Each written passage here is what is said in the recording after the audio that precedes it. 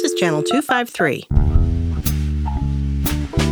In this episode of Crossing Division. Early childhood, in particular in Pierce County, is something that we can have a heavy influence over, and that will influence how kids are, develop into their later years and into adults. That to me is one of the best investments we can make.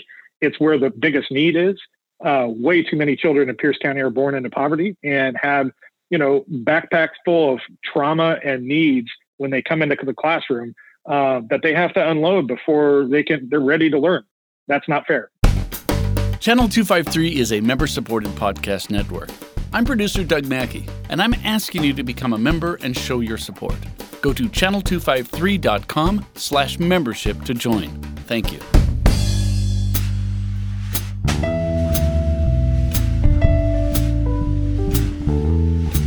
Hi, this is Evelyn Lopez. Today on Crossing Division, I am delighted to have Derek Young, Pierce County Council member, with us to talk about any number of issues going on in the county and also maybe give us some idea of what we can expect from the County Council next year, given that they have several new members and maybe seeing a change in political orientation. So welcome, Derek. Thank you for doing this.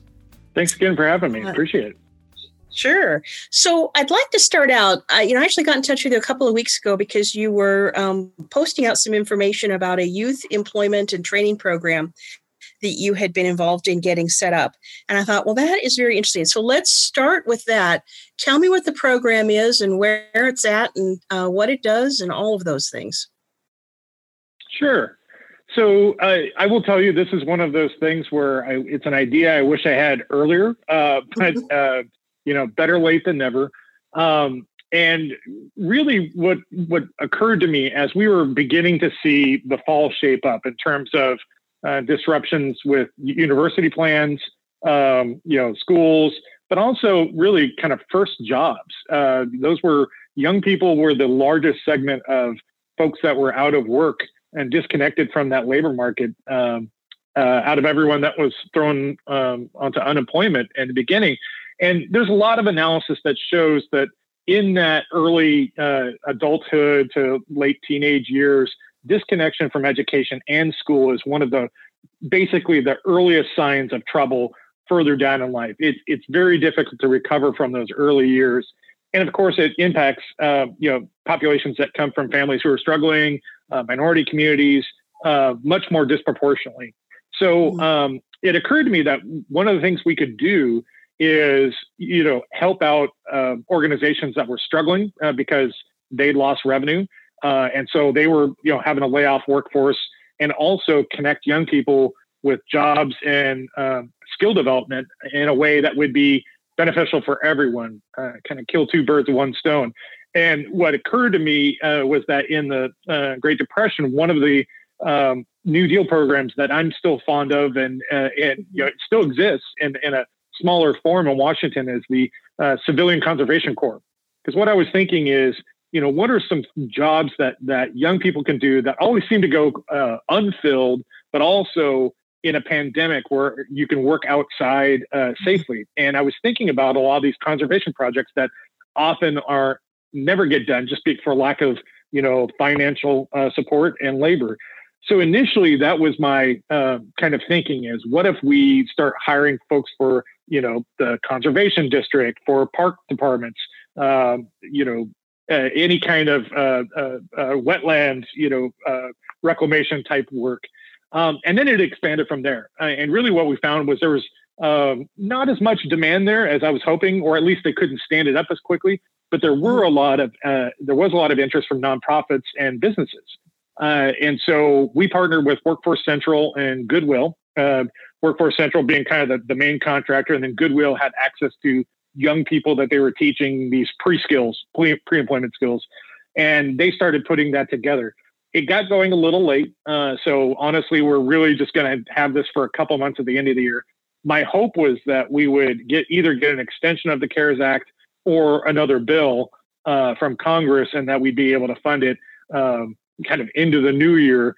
That's a little bit in doubt, right now based on the election results. But I still hope it's something that we can continue. You'll find these kind of youth Job Corps type programs in other urban parts of the country. The city of New York has one. I know King County has one. Weirdly, it's connected to their port authority. Kind of interesting. And then down in LA County. So learning a little bit from my peers, but also getting back to that, New Deal. How do we get people back to work in an environment where there's not enough demand for jobs? Mm-hmm. Can you work around? So one of the things we're talking about, and I talked about a little bit last time when I talked with Marty Campbell, was the CARES Act funding that has come to the county for, sort of COVID-related whatever, because I think it's pretty open-ended, is supposed to be spent by December 31st, by the end of the year. Can you spend it by making grants? I mean, could you give a grant? Could you give $1 million grant to workforce training to run this program, and then the program would continue into 2021? Yeah, unfortunately, and one weird thing, it's actually December 30th rather than 31st. I don't know that's why. Weird. Yeah, one of those things where I just thought, why is that? So I don't think we can just make a grant to to an entity. It's that the money can be committed for certain services, but it has to be committed at that point. And then, so I don't think we're going to be able to do that. One thing we have been able to do, for example, is stockpile PPE. We've been able to, make commitments on, facilities that will retain afterwards, things like that. But it doesn't look like we can actually keep a program running on costs that are borne in the next year. They have to be costs that are committed this year. Mm-hmm. So short answer being, it doesn't look like that's going to work out. Okay. Because I would think that it is. I hope I'm not being, too much of a Pollyanna and thinking this, but I would hope that at least by January, assuming that our COVID situation remains much the way it is now, that we would see some additional federal money coming out to keep things going. But, who knows? I mean, I think that's a reasonably likely scenario, but you can't really count on it, I guess. I wish I was that optimistic. I will put it this way. The Senate majority, which looks like it'll be the same Senate majority next year, has really made clear they aren't interested in additional aid to state and local governments. And that part hasn't gone well in negotiations. We've been asking for this for many months now. I thought maybe there was a possibility of a deal before the election because there was some political, benefit potentially for them there. I don't see that benefit increasing after the election and going into next year. In fact, unfortunately, if they run the same playbook as 2009, there's a perception that Majority Leader McConnell, his interest will actually be in making things harder on the president and the House majority. So they may have even more interest in blocking a new aid bill. I think that's terrible. Just to be clear, blue states aren't the only ones hurting. Right. This is going to be catastrophic for a lot of states that they represent. And Kentucky, as an example, is in terrible shape. And they are right now, I can tell you my colleagues in those counties are taking a hatchet to their budgets. But that's the reality of the situation we're in. Mm-hmm. Interesting. Sorry to be the doom and gloom guy on that one, but I would love to see a deal. Yeah. I mean, it's better to do an honest assessment than fool yourselves, I guess, or fool myself. So for the program, then sort of the modern Conservation Corps, where are things at now? And if people are interested in participating, how do they get information on it? I think there's still time to get signed up. If you search, I believe there's a website for it, Pierce County Job Corps. It might even be Youth Job Corps. Now that I'm thinking about it, I believe there is still time to get in for at least the last month because I think they made minimum 4-week commitments. Right now, we have a total of 90 young people that are in the program, and we were hoping for more. So if there's opportunity there, let's get people into it. But I think it's a great way. One of the things I really wanted to accomplish here was not just get them, employed, learning, have some job skills, and, get some education about the process, building resumes, all that kind of thing, but also get some cash in their pocket because, we know that a lot of these families, that can make a big difference. And so I'd love to make sure that they get as many of these, wages in their pocket as possible before things get ugly again. Mm-hmm. I hope so too. All right. Well, I'll find that website. We'll include it in the show notes for this edition, and hopefully people may still be able to take advantage of it. So let's talk a little bit about some of the other things that the county is doing with the CARES Act money. When I talked with Marty, he seemed to feel that it was actually kind of a big challenge to get that money spent. He said it was about $160 million, and it's not easy to just spend it given the parameters on it and the fact that it has to be spent by December 31st. So what kinds of things, and we talked about the restaurant rally, and I got to say, I don't know how the restaurant rally is doing. I think people are doing a good job of promoting it. Sue Kidd has done, sort of heroic work trying to promote this.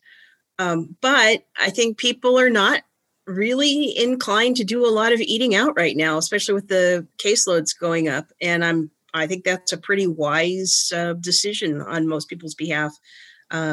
So I don't know how much money that restaurant rally program is actually going to end up spending and getting back into the restaurant community.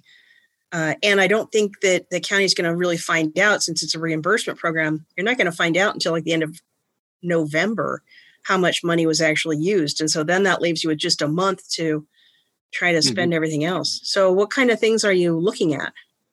Yeah. And to be clear, that's not the biggest chunk, we're pretty sure that'll spend down in that program, but it's not the largest portion of that. I think there's a total commitment of like 7 million or something like that, which is a lot. Don't get me wrong. But the bulk of it is going to other business assistance. So either helping pay leases or just direct cash grants. As long as they can show a COVID-related loss, we can do that. The other is on the human services side. We've had a lot of programs for pushing rent and mortgage assistance, food assistance, childcare. All the way down to the point where we actually helped set up a diaper bank. To try to stabilize families that are struggling right now.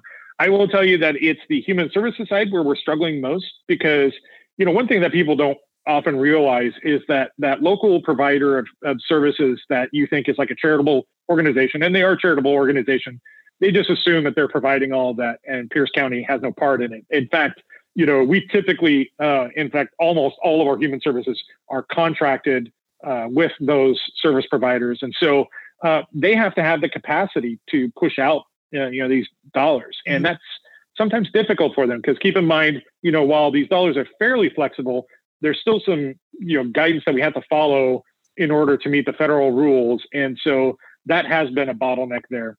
There's also been, some underspending on the public health side. And that's just frankly because we didn't get it quite as bad until now. We didn't scale up our contact tracing quite as quickly as some other jurisdictions did.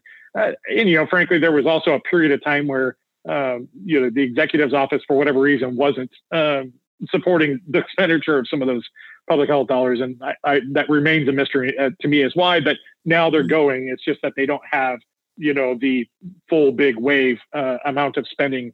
But really, it's on that human services side that I'm worried we're not going to get all the cash out the door.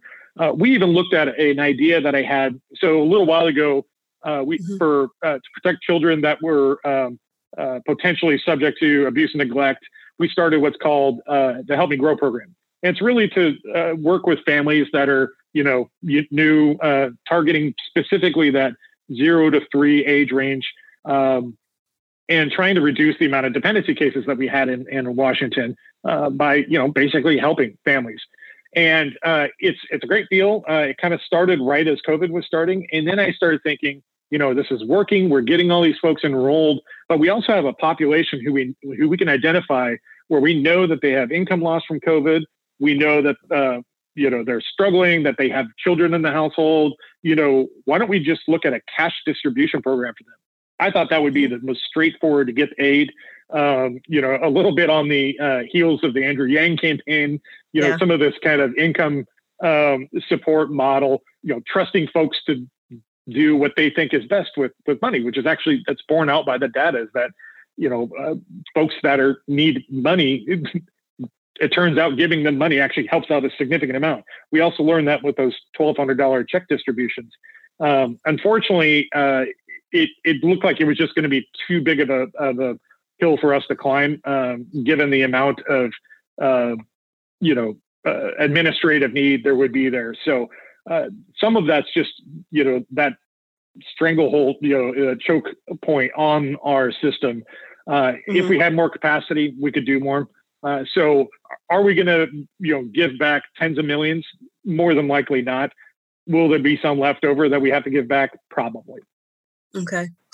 And can you float money out just off the top, I was thinking, can you give chunks of money out to fire districts to let them buy more PPE, first aid supplies? That sort of takes some pressure off of their budget. I don't know what the record keeping requirements are, what needs to be reported back on it. But yeah, I'm with you 100%. The more cash you can float out, be it to businesses or individuals or organizations, the more quickly it will reap its, beneficial rewards. Yeah. Yeah. In terms of the cities and the junior taxing districts, some of them had some small amounts of COVID related impacts, either that they had some equipment that they needed to buy, different kinds of things like that. Unfortunately, one stipulation in CARES Act is we can't use it for income loss. So I'm on the Zoo Trek board, and watching the damage to that budget and Metro Parks in general is just extraordinary, because so much of it's based off sales tax, which plummeted, as well as, gate, any kind of attendance fee, tickets, things like that. It's gotten much better. In the very beginning, we were very, very worried about the Zoo and Trek, but things are improving. They're going to survive the winter and all that. But yeah, we can't just give them money based on income loss, because that's not allowed under the CARES Act.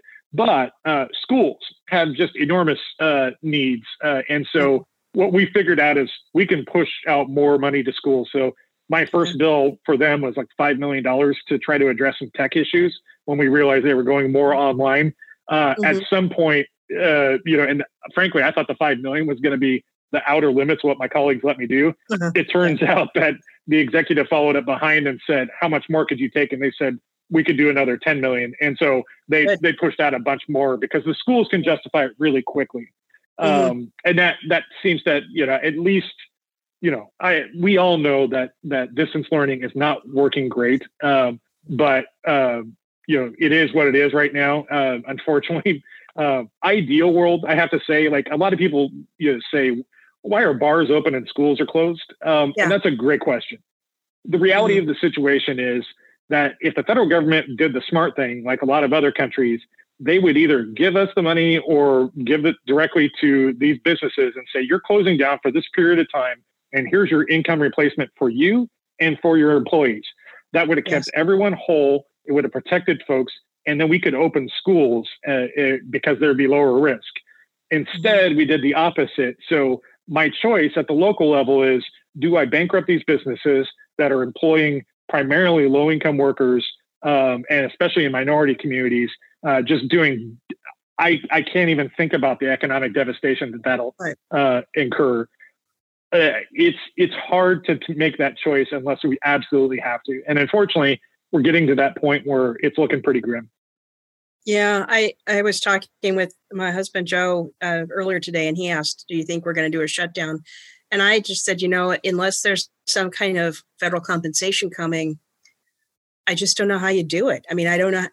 Businesses haven't recovered from the first time. And if you shut them down, there's every good reason to do so. But if you do it, they're not going to recover. I mean, a lot of businesses are going to go under. Even more people will be unemployed. And yet, if you don't do it, how are we ever going to get on top of these transmissions? Because people are not, they are not being as careful as we would like them to be. They're just, And what seems to be driving a lot of this that I don't think people understand is a lot of the spread is coming from inside households. So what's happening is you get like one person that's either going out to work or going out to have fun, and then bringing it back to the household and infecting everyone else. And that's how you crank up these numbers really fast. It's not just that one person. They're not just risking their own lives. They're potentially everyone around them. And then those people come in contact with them. And then off you go. That's the part that I don't think a lot of people understand, because you'll hear a lot of, especially younger folks. And I think some younger folks are starting to get the picture is that, we understand that you're not as at risk as folks that are, maybe your parents' generation. But, do you want to go see your parents this Thanksgiving? Well, we're kind of past the point where you already needed to be quarantining in order to do so. So we're going to ask folks, if you don't already live in the same household, please don't do that. This is not the year to, have what we all want to do, and that's to gather for the holidays. But it's not worth risking everyone's safety. Yeah. It's an interesting thing. So I don't know if you have, Derek, anyone in your immediate family or friend group who has gotten this disease. I do not, so I know of relatives of friends, but I don't have anyone in my immediate circles who has it so far. And I think that that's always difficult, because then it's a little easier to sort of think, well, I'm not sure that really applies to me. I seem to be doing fine. My practice has been fine. And so I'll see people on social media saying, oh, absolutely, we shouldn't get together for Thanksgiving. I'm just having, a few friends over for my backyard, and we're going to be socially distanced. And it's like, well, that's going to be a problem, because, you think you can do it. You think you can be socially distanced, but it's really, really hard when you're together with friends and family. Even if you decide I'm not going to hug anyone or have kind of, just even getting around the table to serve your food, it's very difficult to keep that kind of distance. And I just think, I don't know. And then you add to that the many, many people who are not convinced that it is as big a problem as it appears to be until it impacts them personally. And I just think we're going to look at a really bad fall and winter. So, a couple things really drive this. And one of them is social expectations. So if you look at a map of Pierce County and the infection rate, you'll notice that the west side of the county, for the most part, is doing better than the east side of the county. And one of the reasons for that is compliance with the rules. So if you're in an area that, I talked to somebody the other day that said they just went for a family member's wedding down in Texas, and like nobody was wearing a mask. And they said, I didn't wear a mask because I didn't want to be the weirdo that was. So if you're in an area where that's not the social expectation, you're more likely to fudge on it too. Whereas if you're in an area where there's a high social expectation that you're going to socially distance and wear a mask, people will mostly behave that way. And as I always put it, one of the reasons that Washington overall has done well is that, what's our reputation? Is that, we're, for the most part, socially distanced in normal times. And, I joked early on that, they said, please don't talk on the buses. And I was like, my two favorite things, transit and not talking to other people. Right. And then the second thing is, really early on, I noticed that the mask compliance kind of took off. And I think that's because compared to other states, we're mostly rule followers here, right? Like, we queue up in lines very, amicably. You don't see a lot of outrageous behavior and social gatherings. It's just, that's sort of the way our culture is. So we've done relatively better. Whereas places where it's kind of like, you can't tell me what to do, that's fine in normal times, but the virus doesn't care. It has no qualms with whatever you think your rights are. In fact, it feeds on us, our behavior that way. So it's a difficult thing. And we know that it's hard on everyone. Everyone's tired of this. The problem is, if we did get any relief from, potential seasonality, perhaps we're hitting the flip side of this right now, in that it is roaring back with a vengeance. It is clear that, things are getting out of control. So we really have to buckle down for a while here and voluntarily, even if the governor doesn't order it, and even if I can't get anything done locally, we all need to start complying to save ourselves. Mm-hmm. Yeah, I keep thinking, a really good propaganda campaign could be, think of it this way. So if the only people who survive this unscathed are the rule following, probably more blue state members, then our impact in the future and our ability to be able to control elections and control the country goes up exponentially. So if that's something that you are worried about, then you should try to, survive this a little bit more to thwart us, to own you really want to own the libs, wear a mask, because otherwise you're going to die, we're going to live, and then we get everything. Right. So, I think there's actually, you could actually maybe try some messaging that could be more effective than the absolute silence we've had, for the past 7 months. I kind of like that. Own the libs by wearing a mask. In fact, I'm hoping with the election over, that's one thing that'll happen, is that it depoliticizes this. That was one of the unfortunate things about the timing of this, is that, I kept hearing from people that I know and respect that they just assumed all of this was about, Democrats trying to control things, and that it would go away after the election. And I kept trying to explain, I think this is hurting us, to be honest with you. I don't know that this is potentially politically beneficial at all. In fact, I think ultimately it may have hurt us, but but now that that's all gone, we can see that it's still a problem.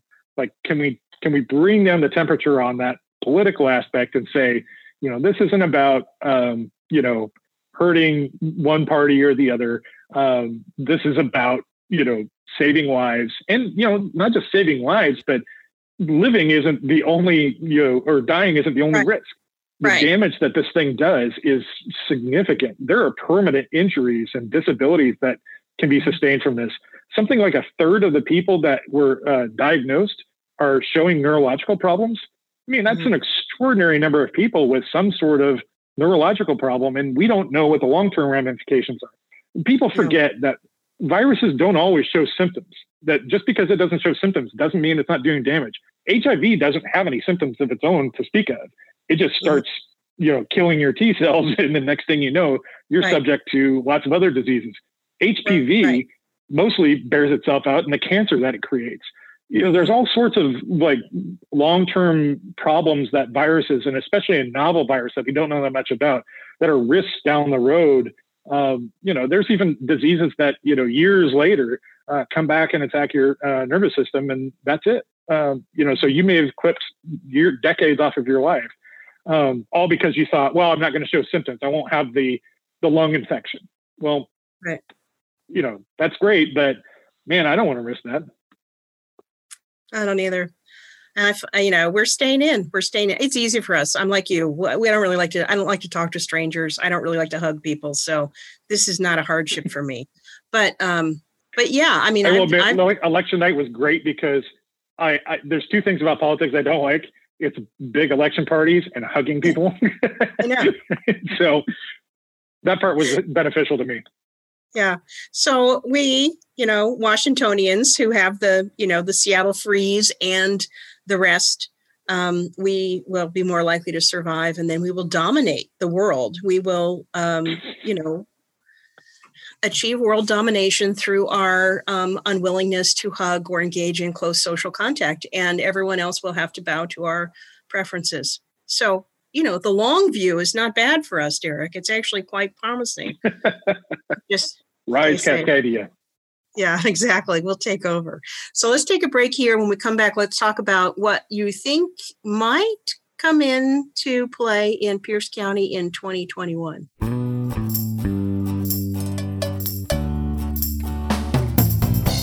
Hi, I'm Eric Hanberg, host of the Channel 253 podcast, We Art Tacoma. And I've been a member of TAPCO Credit Union since I was a kid. Really. My parents set up a savings account for me, and I've had that account with them ever since. In fact, my first credit card wasn't from a big bank, it was from TAPCO, and I still have that too. What I appreciate about TAPCO is they are intensely local. Just like Channel 253, TAPCO keeps its focus on Tacoma and Pierce County. They have easy-to-reach branches and ATMs in the Tacoma area, and when I don't want to drive, I just use their online or mobile banking. To this day, TAPCO helps parents teach kids good savings habits. The Moolah Kids Club teaches kids about savings, not only through interest on their money, but with special prizes and discounts at local attractions. So if you want to help your kids start a savings account the same way my parents did, check out our local credit union at tapcocu.org. My thanks to TAPCO for their support of this podcast and Channel 253. Okay, we're back with Derek Young. But before we get into talking about what might come up next year in 2021 for the Pierce County Council, let me do a shout out for Channel 253. If you are a regular listener of our podcast and some of our sibling podcasts on Channel 253, you know that we are funded mostly by our members. It is $40 a year or $4 a month, gets you access to all of this interesting local content and some things that only members get, like Doug's podcast, Off the Record. So please consider joining Channel 253. So Derek, let me ask you, we had an election. You are going to have more Democrats on the county council than you've had in a number of years. How is that likely to change things? Yeah, so basically we have the first Democratic majority since, I believe, 2004 in Pierce County, so a significant amount of time. In fact, before I joined the council, it was actually a 5-2 Republican majority. So they had a supermajority, veto-proof majority on the council. So, the thing about local government is that it's not quite as partisan as the state or federal level. So it's not as though you can't get anything done from the minority. So, there will be things that, both sides can collaborate on. And the way it really, I guess I would say it manifests itself is what the priorities are of the council and the direction those issues will take. So there's some stuff that we have to deal with, and it's just a question of what will the outcome look like. And so that'll give us a better chance to influence that. In terms of the major issues of the day, I think you'll see a lot more of an aggressive legislative agenda in the start of the year. When I joined the council, I was kind of surprised, to be honest with you, with how sort of slow things were.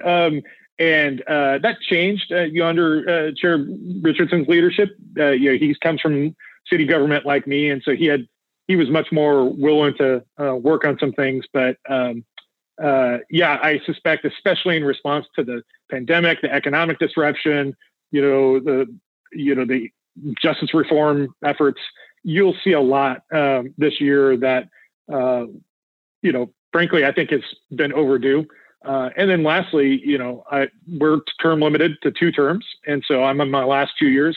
So I've got a list of things that I want to get done before I leave office. And so I'm very eager to, not sit back on our laurels and make sure that we get the work of the people done. Mm-hmm. What are some of the things that are on your list of things you'd like to see done before you leave? Well, and I will say again, this has changed as the pandemic and economic disruption came about. There are I think we need a robust human services overhaul in Pierce County. And by that, I don't mean that necessarily the things they're doing are wrong. It's that we're not doing nearly enough. And so whether it's housing and homelessness, or services to our veteran community, services to seniors and children in particular, those are issues that I've been really focused on in the last couple of years, and I think have only gotten more important. So one of the things that you haven't heard much about that I do plan on rolling out is an agenda for children. Early childhood in particular in Pierce County is something that we can have a heavy influence over, and that will influence how kids are develop into their later years and into adults. That to me is one of the best investments we can make. It's where the biggest need is. Way too many children in Pierce County are born into poverty and have backpacks full of trauma and needs when they come into the classroom that they have to unload before they're ready to learn. That's not fair. And so that'll be something I really want to work on. Behavioral health has been a place that Pierce County has traditionally failed. I'm actually hoping the current council will pass the behavioral health tax once and for all. We're the only urban county that hasn't passed it, the only Western Washington county that hasn't passed it. The only other remaining counties that haven't are like, a population smaller than a small city. So it wouldn't raise much money for them anyway. We're unique in this regard in a state that already doesn't invest enough in community-based behavioral health care. So if you look at the list, of where we're at compared to our peers pretty much throughout the country, Republican, Democrat, doesn't matter who controls the county, we're way behind our peers, and it shows in almost every metric. We have an extraordinarily high suicide rate, for example. I think it's time that we do something, and I think my peers are getting there. The thing is, we need a supermajority to pass it, and so we've struggled with that for a long time, and so we need bipartisan support for it. And if we get that, then we'll be able to start rolling out a program next year, regardless of when we pass it. In terms of environmental issues, I think that's one place. Oh, go ahead, Evelyn. Well, I was just going to say, let's just pause on the behavioral health for a minute, because I think, I've talked with you before about this, but for people who haven't done a lot of thinking on this, this is a way to float money out to schools, to fire districts, to police offices, to sheriff's offices. I mean, this is not just, we want to have some additional clinical assistance. This is a way of really enhancing a lot of the human services that we currently provide, but make sure that the behavioral health side, the mental health side, is actually funded and provided for. So, I mean, that tax, although it's a small tax to the individual, could really achieve some amazingly significant results in our county. 100% true. If you ever hear fire chiefs and police chiefs and the sheriff all agree on something on an issue other than this, I will give you, I'll buy you lunch sometime, because they often don't see eye to eye on things. They all agree we need this. And the reason is, and they'll say the same thing, you ask us to do too much. It's ironic that, one of the messages that we've heard from this, movement has been, why are we having police show up to places where someone's having, just in crisis? They're not a danger. They're like, they need help. And in those cases, law enforcement agrees. We don't want to be there. We're not the right solution to that. And because we're there, we're not out dealing with the burglary that happened, or, the assault case that happened, or the rape case that happened. So we can reposition our law enforcement needs where they need to be, and then also get help out to the people in a way that would actually assist them. And then once you're dealing with the crisis, what do you do to help them heal and get back to a place where they can be, productive and on their own? And that's a whole different issue. So we don't have long-term supportive housing. That's a huge need in our community. It's the reason we see an extraordinary number of people who are not just unhoused, but living on the street and seemingly in some sort of distress. It's because they're either coming in and out of our jail, in and out of our ER, or, for whatever reason, they can't find shelter because there's just not enough. So, there's a lot of places where we can apply this. And I can guarantee people one thing, the $12 or so that we think this will cost the average citizen, I guarantee you you're paying more than that right now because all those things cost a ton of money and you're getting worse services for it. So there's a reason that all these other counties have passed it and haven't looked back, and all agree. In some cases, they've like re-upped it because like Spokane, they had a sunset date on it. Listening to a very conservative county commissioner, Al French, who's a friend of mine. He's on our county association legislative steering committee. And so I talk with him on, he's just like, you're out of your mind if you don't do this, because this is how we prevent a lot of these other issues from becoming too much of a problem.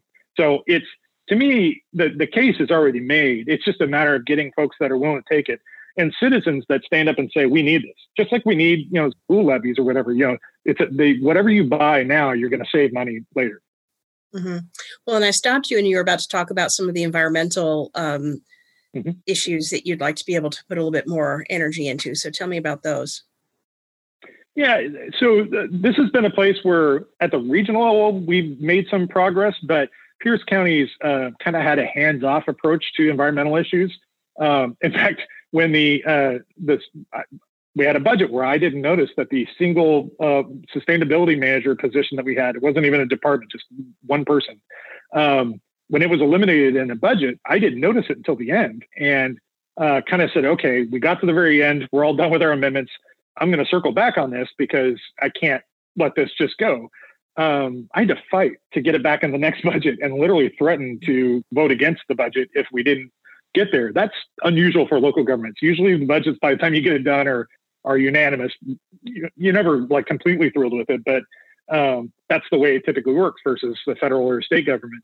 And the long and the short of it is we've got a plan that's, I believe, delivered to the executive now. We either should be getting it at the very end of this year or the beginning of next. And that will list a number of recommendations all across, water quality, climate change, soil practices, you name it, kind of all things sustainable for Pierce County. And we'll need to get to work on implementing that. The other is Puget Sound recovery. And that's a big regional issue, but we have a local role to play here. And I don't think we're doing a good enough job there. Most of the damage we're doing to salmon is from upland water quality. It's coming from stormwater for the most part. The other is development of lands that are just up from tidelands doing damage. We need to de-armor a lot of our shoreline. Only recently have we learned the science behind how much damage that was doing. All of that needs to happen here in fairly short order if we're going to have, a living Puget Sound. It's very pretty to look at, the water and everything, but if you want to still see the orcas and fish and seals and everything else, we got to act swiftly on it. And then finally, I would say housing is going to be at the top of the pile as well. We just adopted a regional housing strategy that I think will help, but a lot of it needs to happen at the local level. There's some implementation there, but then also on the low income housing development side, that's a place where we really haven't done much in the past. And we have some thoughts about how we'll approach that. There are other issues, of course, but I think those are the big ones that we'll try to tackle in short order. Mm-hmm. With those efforts, other than the behavioral health tax that is a revenue increase, do you need new revenue to come in to do some of these things, or do you think you can move some things around in the budget to help with your priorities? Some of it can be moved around. Just as an example, when I arrived to the council, our jail was running about a $5.5 million, cost overrun every year. Huge amounts of overhead. Just some management adjustments there changed a bunch, but also we can press on some policy things that will reduce that overburdened jail and free up some dollars there. We can then start investing more in therapeutic courts. By adding to the bench. There's a lot of different things that we can do just by reprioritizing a bit. Some of it will take some new revenue, and so we've been pretty active on pushing for additional resources from the state and federal governments. I told you I'm pessimistic, but that doesn't mean that I won't try. So at some point, my members of Congress and the legislature are probably going to get sick of me. But until that point where I just we finally get a hard no, it's not going to happen, we'll start looking for something, because I think, the restarting our economic engine is going to need to be a priority. We've been recovering, but it is, I joked earlier today online that our V-shaped recovery looked like it had a stroke because it just sort of petered out. If we go back into some heavy either self-imposed social isolation or imposed by rule, you're going to see a dramatic reduction in economic activity again, which is why we've always warned, get control of the virus if you want to fix the economy. But short of that, we're going to need to jumpstart things. So what I would like to see, if the HEROES Act passed, which was passed by the House, it was a substantial amount of not only revenue replacement for local governments, but dollars we could put to use in some sort of like New Deal type approach. So that means, expanding that youth job corps, for example. We could be getting resources out for people that, more, businesses, business supports, things like that. I think that would be critical. And then finally, investing in our workforce. That would be a huge deal to make sure that, this is something that Larry Sequist brought up a lot during the campaign is, until we have a truly skilled workforce, we're not going to attract the employers that we want to attract. That's where they make their decisions on where to move. So we need to help folks build skills in order to attract the jobs to us. Mm-hmm.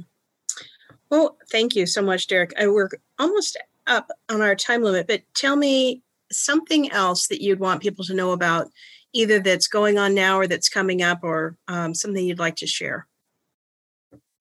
Well, first of all, I want to say, make sure you get engaged with your council, because the new group that we have coming in is going to be a majority of the council. There's 4 brand new members. A couple of them will be familiar to you because they've been in other office, like Ryan Mello, for example, Hans Zeiger from Pjalb. But they'll be new to the council. And then the other 2 members, other than myself, have only been there for 2 years. So you're going to have like an almost entirely very new council.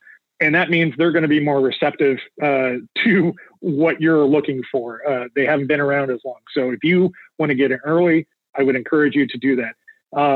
The next few weeks, what we'll be doing is passing our supplemental budget. I don't anticipate big adjustments other than the major one that the executive did recommend.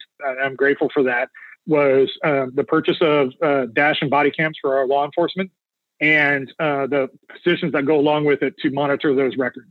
So that's a big deal, and we'll vote on the budget on the 24th. He's asked for some other things, and I'm a little more skeptical on some of those. And so we'll negotiate there a bit. And then one of the last things that we'll be doing this year is likely voting on that behavioral health tax. I do think it'll come up. And so I would encourage people to begin writing in and telling your story, whether it's about yourself, family member, neighbor, friend, loved one. Everyone has a story about why this is a critical issue. And I think the more we hear from it on that human level, it gets past the politics, because, I hear from Republicans all the time, like, why don't you guys do this? And I'm like, well, it gets into a little bit of dogma. It's tough for them. And I get that, it's just like, it's difficult for Democrats to take certain votes too. And sometimes people talking, friends talking some sense into me is what gets me to, the courage to push over that line, even though, sometimes it's a tough vote. Not all these things are easy. If it was all easy, we wouldn't have any arguments, but, that helps give people the courage to vote on what I think their principles are. I really do think that we've reached a point where everyone accepts that this has to happen. It's just who's going to be willing to step up and do it. Mm-hmm. Mm-hmm. Good. Yeah. I mean, to a certain extent, you have enough people leaving the council this year that might be a little bit of a help too, for those who might have previously worried about, some voter discontent if they voted for it. Yeah. That's possible. Although, I will say that the targets that we have aren't necessarily in that same boat. Doug Richardson voted with us last time, and he's leaving the council. Right. And I think probably leaving elected office, but he may be running for something else in the future. I don't know. But Councilmember Morrell, for example, is still going to be around, and he'll have a re-election. So we need to show folks that that's true. This is what people in his district want. But yeah, otherwise, it's going to be a brand new world, and I'm excited to see how we do. In fact, a lot of the things we talked about today, I should make clear, I haven't exactly cleared with my future colleagues. So this is my interpretation of what I'm hoping to get done. They may all say, no, you're wrong. We're going to work on these other things. All right. Well, I think they probably will listen to you, Derek. I suspect they're going to be paying quite a bit of attention to you. So if people do want to contact their council members, especially their new ones, is email the best way to do that?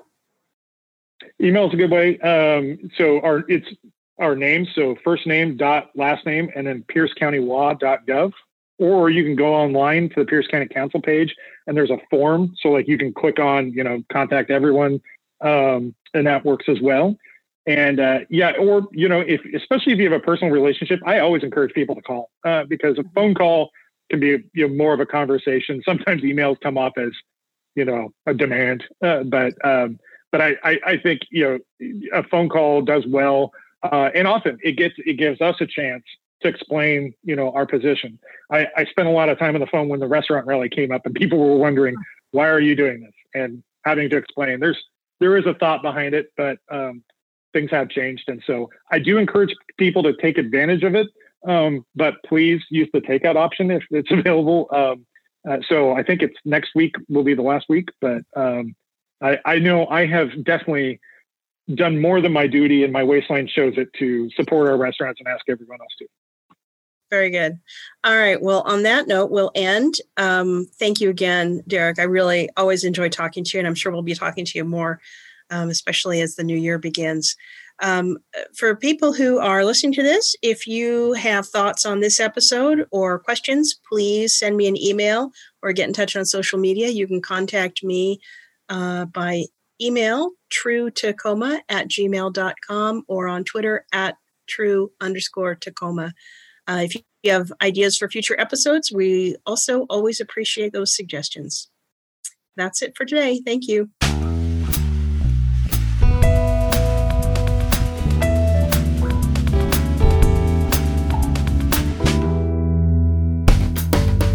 Did you know Channel 253 is member supported?